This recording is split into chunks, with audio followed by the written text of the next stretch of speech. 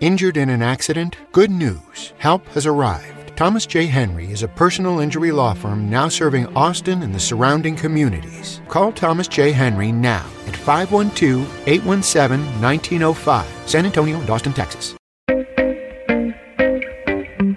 Welcome to I Love You So Much, the Austin 360 podcast, a show for everyone caught up in an ongoing love affair with Austin, even if it's complicated. I'm Addie Broyles. And I'm Alyssa Vidalis, coming to you from the shores of Lady Bird Lake and the offices of the Austin American-Statesman. For more than 15 years, Carol Huntsberger has owned Quality Seafood, the legendary Austin fish market that has been around for more than 80 years. But taking the helm of a well-established seafood company wasn't what Huntsberger had in mind when she was a top sales associate for Mary Kay. On this episode, Huntsberger tells the story of how she decided to park the cosmetics career and the pink Cadillac to become Austin's top fishmongeress. She also shares about developing relationships with chefs, shrimpers, and generations of customers, and the changes along Airport Boulevard, where Quality Seafood has called home since the 1970s. Also in this week's episode, Alyssa and I catch up about some of the other powerful women we encountered during this year's South by Southwest, including audio clips with sometimes Austinite Zooey Deschanel, Top Chef host Padma Lakshmi, WWE icon Stephanie McMahon, and cookbook author Anita Lowe. But first, let's hear from Carol. Carol Huntsberger, welcome to I Love You So Much. I love you so much, too. So we're down here at the Statesman, but Carol, you have been the owner of Quality Seafood now for 15 years? 15 years. But Quality Seafood has been around for 81 years. 81 years. Tell us about the early days of Quality Seafood. I mean, it was downtown, correct? Downtown, it started at a farmer's market, Stars Vegetable Market, and they were bringing fish in. Wow. And then it grew and moved over to... it was over by the UT campus now, and they were actually moved again to East Avenue, which is now IH-35, and where Dish Fought Field gosh. So Quality Seafood predates I-35. It predates many of the UT facilities. Yes. And so tell me, you took it over, though, 15 years ago. It was already on Airport Boulevard at that time. It's since 1970. But you didn't come from a fish family. No, ma'am. Did not. I was a...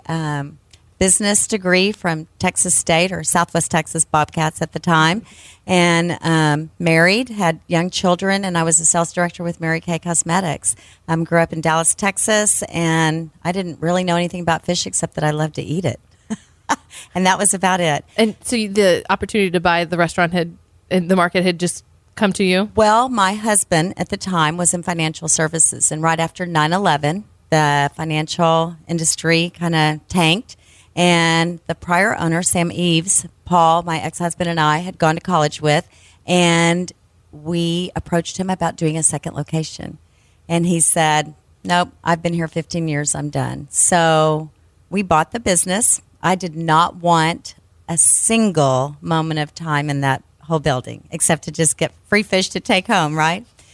A year later, in the business, Sam's wife had stayed to keep the books, and she called and she said, I can't find Paul, and we can make payroll or we can pay this frozen fish company. And I said, where is he? So I was on my way to the coast with my children and called a friend of mine that was with Wells Fargo. She did a line of credit over the telephone, which would never happen nowadays. We never dipped into it because, of course, but at that time, everything was still by mail. And so just with the cash flow of the business, and I went to work at Quality Seafood. I had an accounting background from Southwest Texas, and I had to learn about fish. Wow. So I got on airplanes, and I went and saw where they farm fish in Idaho. I went and got on a lobster boat. I went and saw where they catch drum, went to the Blessing of the Fleet and learned how they do shrimp, and I learned how to cut a fish. It was gross. I'm not going to lie. The first one was gross. I bet there are some stinky days. There were some stinky days. Yeah. There are a lot of stinky days. Yeah. But took over, and a year later, I fired my husband and kind of just ran the business. And I learned a lot. I had some great people that had been there a long time, and they taught me just about everything I could about fish. And I just learned. I mean, I just listened, I learned, and just, made great contacts, great people along the way. And luckily, Quality Seafood had a lot of people that they'd bought fish from a long time, had good history, and a lot of the people that we buy from now, we've been buying from for 50 years. I mean, it's an amazing thing. You inherited those relationships. Yeah. And now you're the queen fishmongress That's of what Austin. I call myself. Mongress. You're also a restaurateur. When you bought it was mostly a market at the time. When you bought it, it was market also and wholesale. And so you've really expanded the restaurant offerings. Tell me about your thinking behind that. So, that was all quite by accident. We had one end of the building, and in the middle of the building had been a CVS pharmacy, and they had moved out. And the landlord came to me and he said, Carol, I have someone who wants to buy the building. And so I need you to renew your lease here now, but I'd like to give you the first crack at buying the building. So I made an offer, and he came back to me and he said, well, he offered $1 million more than you did. And I said, well, that's great because it's going to take me $1 million to bring this building to code. We had been grandfathered since 1970. So this was in 2011. We had one bathroom. I mean, one men's, one women's. We were so outdated. To put a toilet in was going to cost me about $800,000 just to bring the building to code, to put the sprinkler systems in, to put the right plumbing in, the electrical. So I said, okay, I guess they're going to buy it. Yeah. So I started looking around for another place to move, Quality Seafood. I found a location. We were under a lease or starting to work a lease contract, and they were actually in default of their loan, so they couldn't sign any leases. So I kept just doing a month to month on our building, and finally the owner of the building came to me and he said, Carol, it's time for you to renew. You've got 5 years left, your last renewal. And I said, well, I'm not going to renew. And he said, well, what are you going to do? And I said, well, I'm not going to renew. I know what's going to happen. He's going to pay $1 million more than me. My rent's going to go through the roof. And there's no way that we can generate that income in this little space here. And so I'm going to be forced to move. So about 3 months later, he came back and he said, okay, I'll take your offer. So I was able to buy the building and we expanded. So I had to expand because I had to be able to pay for the building now. So you had more room. You could have more tables room, and we were able to more add hours. a grill. And yeah, it's been an amazing thing. An oyster bar. Anthony Bourdain came and ate oysters there. Yes, I mean, that had to have been a highlight. It's a highlight. Yeah. Every day is a highlight, because we have the wholesale department, so I get to work with all the chefs in Austin and, other restaurant owners, and it's just an amazing treat to see where we've come in the restaurant world, and then just have our simple little, recipes that we've had for years and years and years, and then to have our counter and see the customers and, just hear people come in. I mean, it's a treat. 3 or 4 generations of a family will come in. I was coming here with my grandma, and now they're bringing their children in. And it's just such an amazing thing, the stories and the history. And, I had no idea when I got involved with Quality what all that really meant until we bought the building and had our 75th anniversary. And when we had our anniversary party, and there were, I invited the fishermen from down at the coast that came. And we got to see the whole, fish to Austin, you know what I mean? And where it goes to families that cook at home, to our restaurant, to other restaurants. And it's just a humbling experience to see. The people are so interested in where their food comes from. Yeah. Well, and you've given us a glimpse into what it's like running an older business in Austin. The realities of it are not as glamorous as we might think. No. What do you also wish people knew about the fish business? Oh, so much. We don't grow it. I don't have an ocean in the back of Quality Seafood. You don't have a trout farm up in I Idaho? do not have any of that in my backyard. And so, unlike walking into a grocery store where, I don't think I've ever been in there where they were out of salt or ketchup, right? It's not a staple. And so we have so many challenges with weather, with catch limits on different coasts.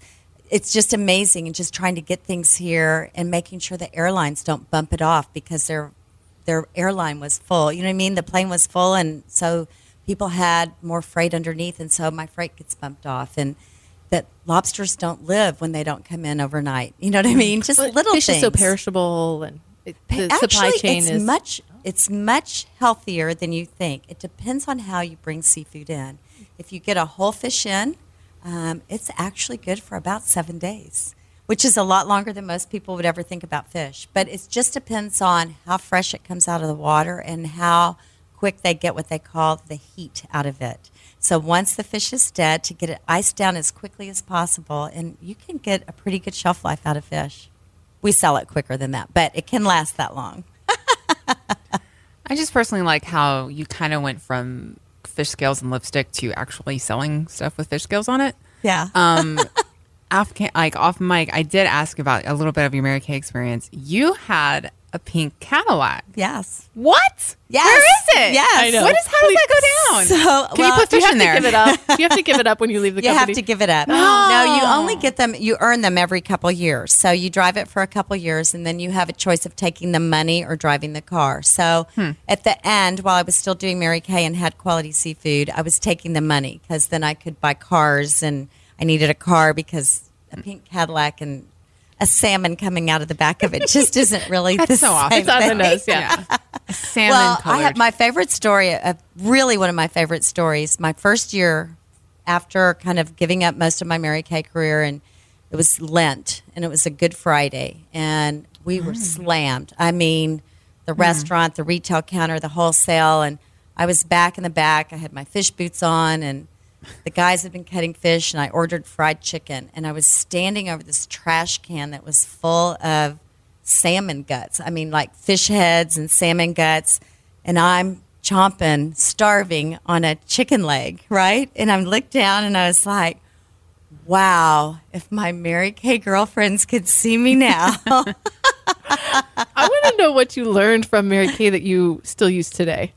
You know what? I learned so much. That was an amazing woman, Mary Kay, and what she did for women and really building women.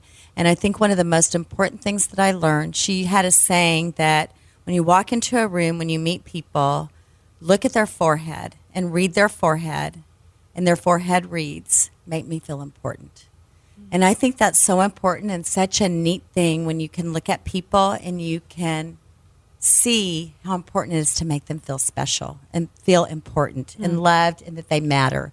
And I think that's one of the greatest things that I learned from Mary Kay. That has nothing to do with makeup or fish. I know. It's amazing. But you know what? It's none of life really does it? Right, It's all about relationships. Absolutely. It's, it's not, we don't remember many things, but we remember how people make us feel. So, speaking of neighbors and your relationships, you have a bunch of new friends up on Airport Boulevard. Williams Candies has been there forever.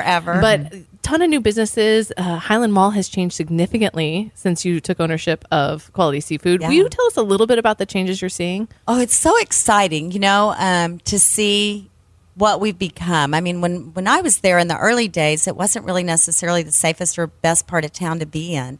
And to see it grow and to see the youth that's come over there and the inspiration, I mean, to have some of these great restaurants now with Sala and Bede and Come and just the exciting, and they're women-owned businesses also, which is even so exciting for me because I just love that. But to see that expansion and the growth and see it become a more vibrant place is really... It's just exciting. There's enough. People ask me all the time, do you really want other restaurants around you? And I'm like, yes, they make us better, right? They keep us on our game. And so I think it's a really good thing. If I walked into Quality Seafood right now, and I personally don't really eat fish or anything, but I wanted to get like a quality market experience, what would you tell me to get? So you mean buying something to take home and cook? Yes. Okay.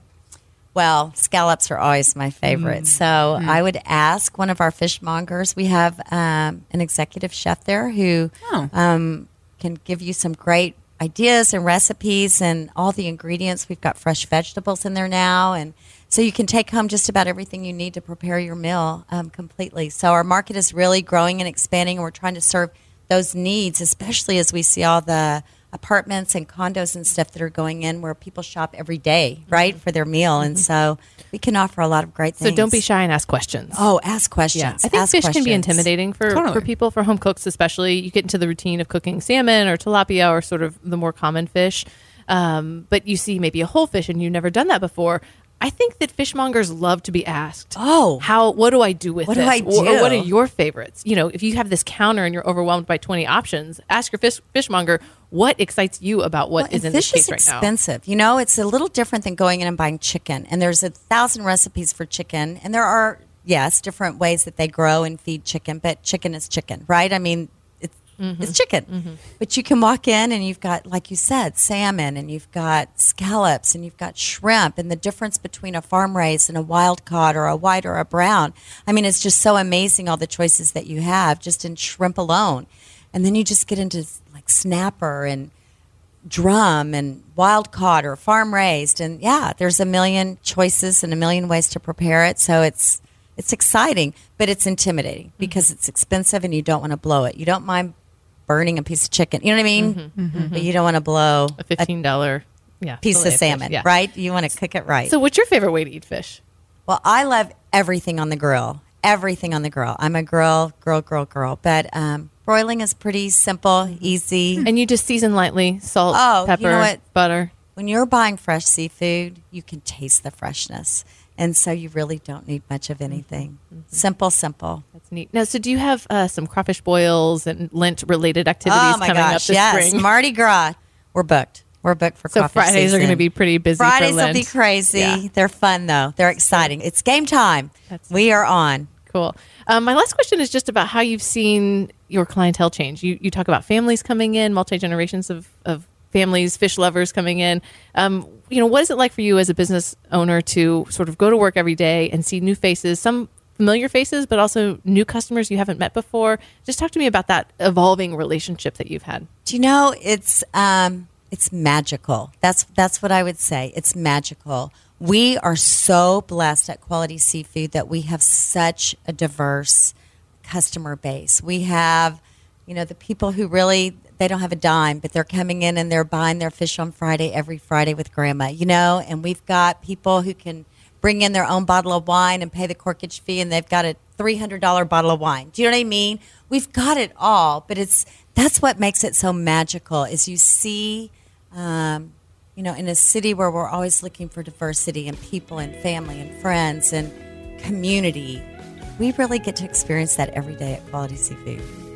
It's pretty awesome. Well, Carol, thanks so much for coming in. I love you so much. Thanks. I love you too. This is great. This is awesome.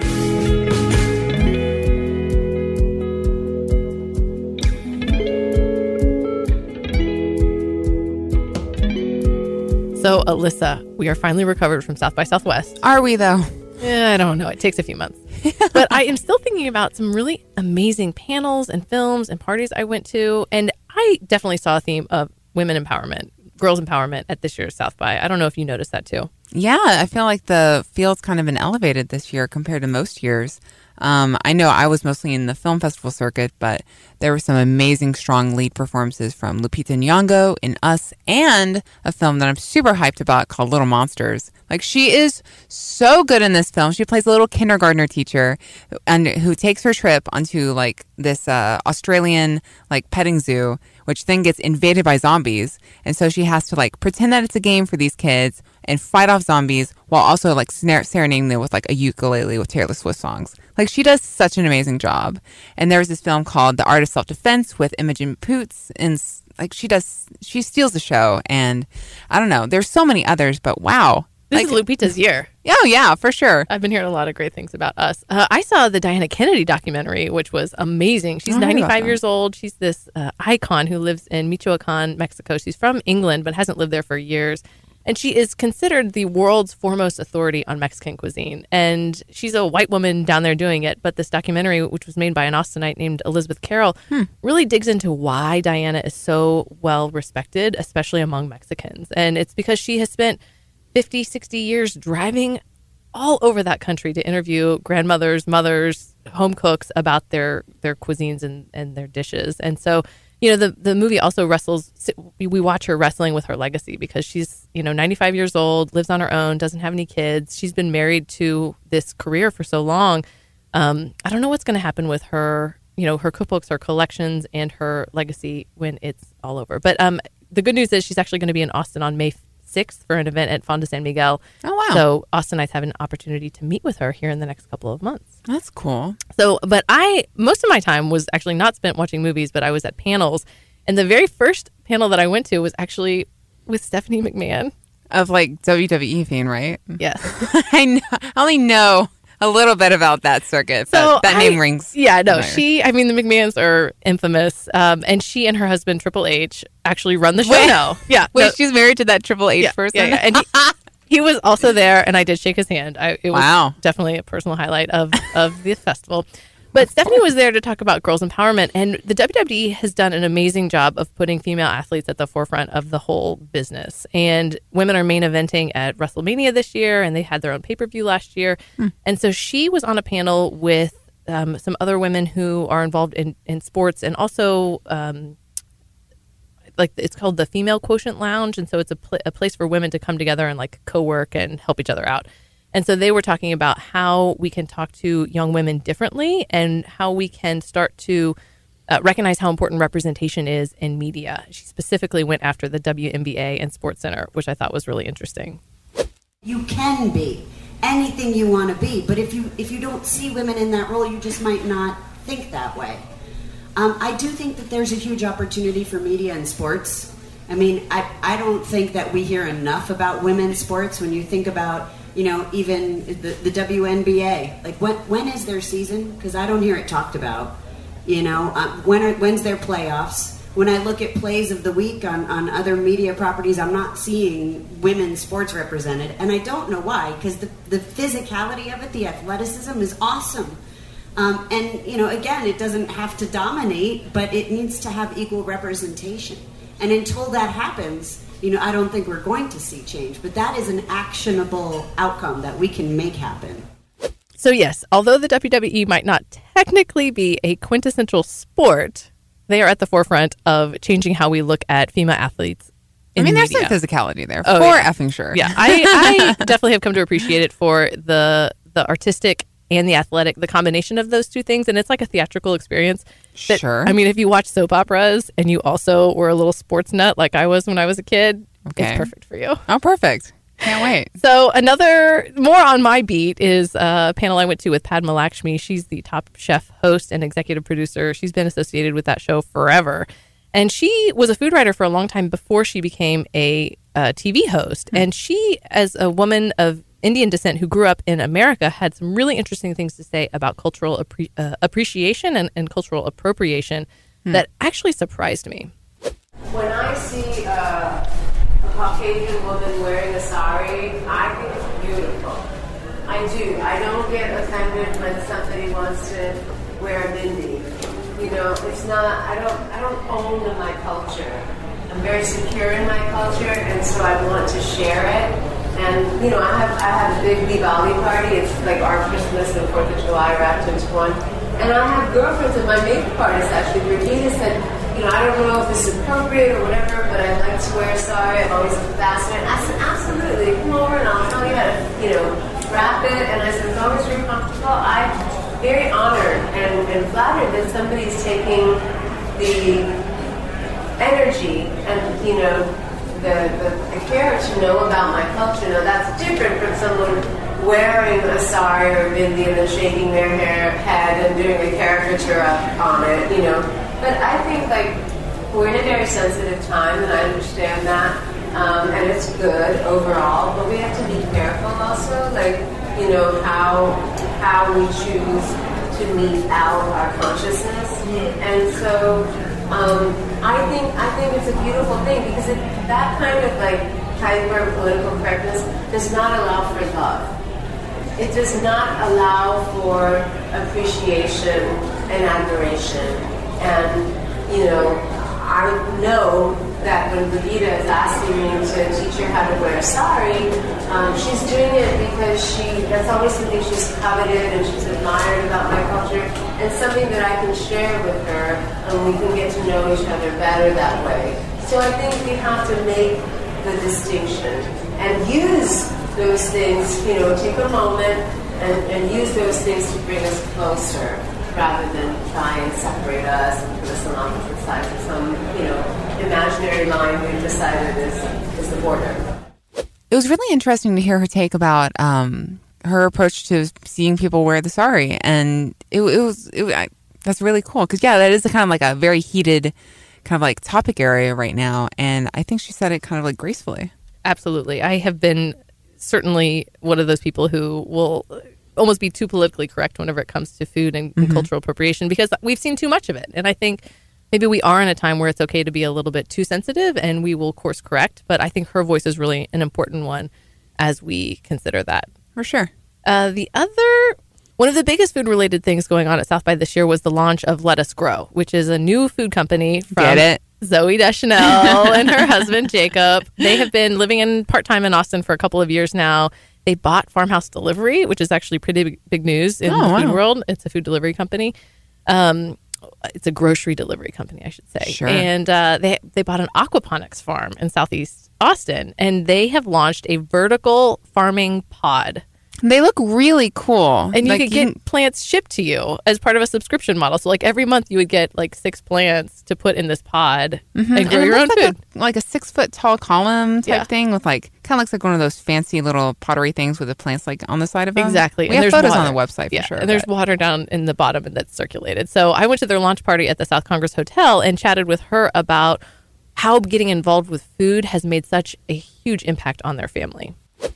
Yeah, well, it changed our lives being more involved with our food, and I've always liked to cook, and I grew up with, parents that appreciated food, and my mom would cook pretty much every day. So I had that background, but when I was pregnant with our first baby, we started really looking into, what foods would be the most nutritious and which, what was going to be the best for the baby, and the more we looked into our food, the harder it was to find information about it. It was like, it felt like we kept hitting wall after wall when we'd try to find out about our food. So this has been a mission we've been on since then, and we also felt like we can go to farmers markets and we can go to, the organic market and buy, kind of spend the extra money and time and do this. But what about everybody else? What if it's, how difficult is it for everybody, and being interested in not just how we were eating but how everybody else was, and wanting to make it easier and more affordable for people to eat well, eat healthy, and eat in a way that's nutritious for them and their kids, because like mostly when you grow up eating a lot of vegetables and grow up growing food, how it completely changes the way that you think about food. But this is for people that might not have a green thumb, might not have the time, might only have a balcony. You can fit this anywhere. And we've tried our best to make this extremely affordable, doable, and we also have our Give Back program. So we're giving, for every 10 we sell, we're giving one to an underserved community, like a school or community center. So that's cool. Yeah. So Zooey and Jacob are definitely part-time Austinites. I'll claim them. And they are full-time food business owners. So it'll be really interesting to see how they influence the food scene in coming years. So finally, one of my very last things I did for South by was I went to this aquaculture dinner where Andrew Zimmern was hosting as you heard, dear listeners of the podcast, about a dinner focusing on the changing ways that we are raising fish in, basically ocean farms. This is a very fishy podcast. This is a very fishy podcast. But at that dinner, I had the privilege of chatting with Anita Lowe, who is a New York-based chef and cookbook author. Her cookbook last year was actually named one of the top cookbooks of the year by Eater, and it was about the art of cooking for one. So I asked her about it. Well, I was having a conversation with a friend of mine, and for some reason we got on this very long ideation session about cookbook titles with my last name in it, which is Low. So we had Low Country Cooking, we had Low Fat, Low Cal. It just kept on going, and 2 of them were, solo and alone. And I was like, oh my God, I have to write that. That could be funny, and it would be really easy because you don't have to buy a lot of ingredients. And it necessarily has to be short. And a couple of years later, I spat it out, and it happened really quickly. So, what are you hearing from cooks who have bought it and are using it?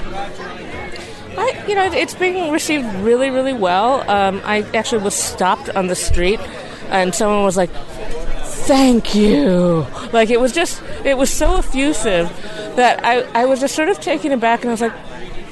It was kind of a joke when I decided to start write this, and it was like, oh my God, I've really hit something here. But yeah, it's done really well. It got Eater Cookbook of the Year, which is great, and I am honored. So, tell me what you've learned about the pleasures of cooking for one through the process of writing this book. Sort of, I think people think about cooking that they need to reserve cooking for when they're entertaining. Exactly. I think there's something powerful about doing it for yourself. Exactly. I think food is culture and food is identity, and and you are who you eat. So if you're, do you really want to be a bowl of popcorn standing over the sink at night? I don't. So, yeah, I think it can be very empowering to cook for yourself. And, I get it. Some people just don't like to cook, but these are all very easy recipes, mostly 30 minutes or less. And, you can eat what you want, and no one's watching, so you can hog the whole thing and get it all over yourself if you need to. So you can season it exactly the way you want. Yeah, exactly. Yeah. How is this book? Well, I want to hear about your first book, Cooking Without Borders. Yes. That was very different than this cookbook. Absolutely. That one was more, I think that was more of a, it was my first cookbook, so it was, on some level a mission statement, or it was like, it was it had to define you, or I felt like it had to define me. That's why it took me like several decades to write, and then finally I hired someone to help me write it. That was, there were a lot of recipes in there that were more restaurant-y and a lot harder. Cooking for one solo is all for the home cook. Yeah, I would take that approach over, eating some popcorn over a sink. I did that last night, actually, let's be real. But maybe I'll just check out her book and kind of get inspired. Yeah, I was definitely impressed with Anita's philosophy and just how well the cookbook has done and how cool, calm, and collected she was at the end of a very busy dinner. So my to-do list after South by Southwest includes watching the final season of Broad City, which makes me sad that it's ending. Apparently has some good acclaim here. And this is not exactly a feminist hot take, but I really do want to watch The Beach Bum with Matthew McConaughey. I mean, he's a local legend. How could you not? I'm sure there's going to be some women's empowerment in there, hopefully. I mean, I think his wife kind of keeps him in shape, so. Yeah. And I'll be looking forward to the new FX series, What We Do in the Shadows, which features a really cool female vampire, which was different from the movie. And judging from the pilot episode, there's just weird vampire love triangle. And she thinks that someone from her past is resurrected and is undead and is just walking around, just some normal dude. Yeah, so we also have to make sure that Shill is on both of our watch lists. I've heard Aidy Bryant, this new series, I think it's on Hulu, is just fantastic. So that's what I might be watching tonight, actually. Who runs the world?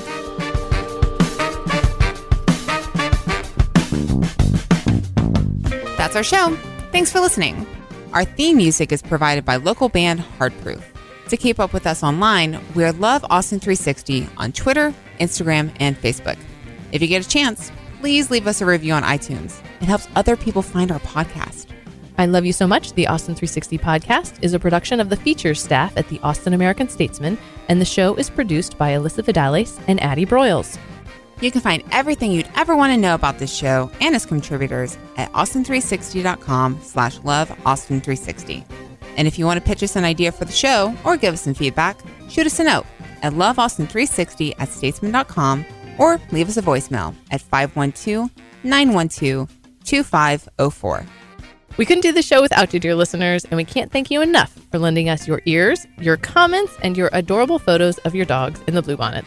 Until next week, we'll see you flying kites at Zilker Park at this weekend's Kite Festival.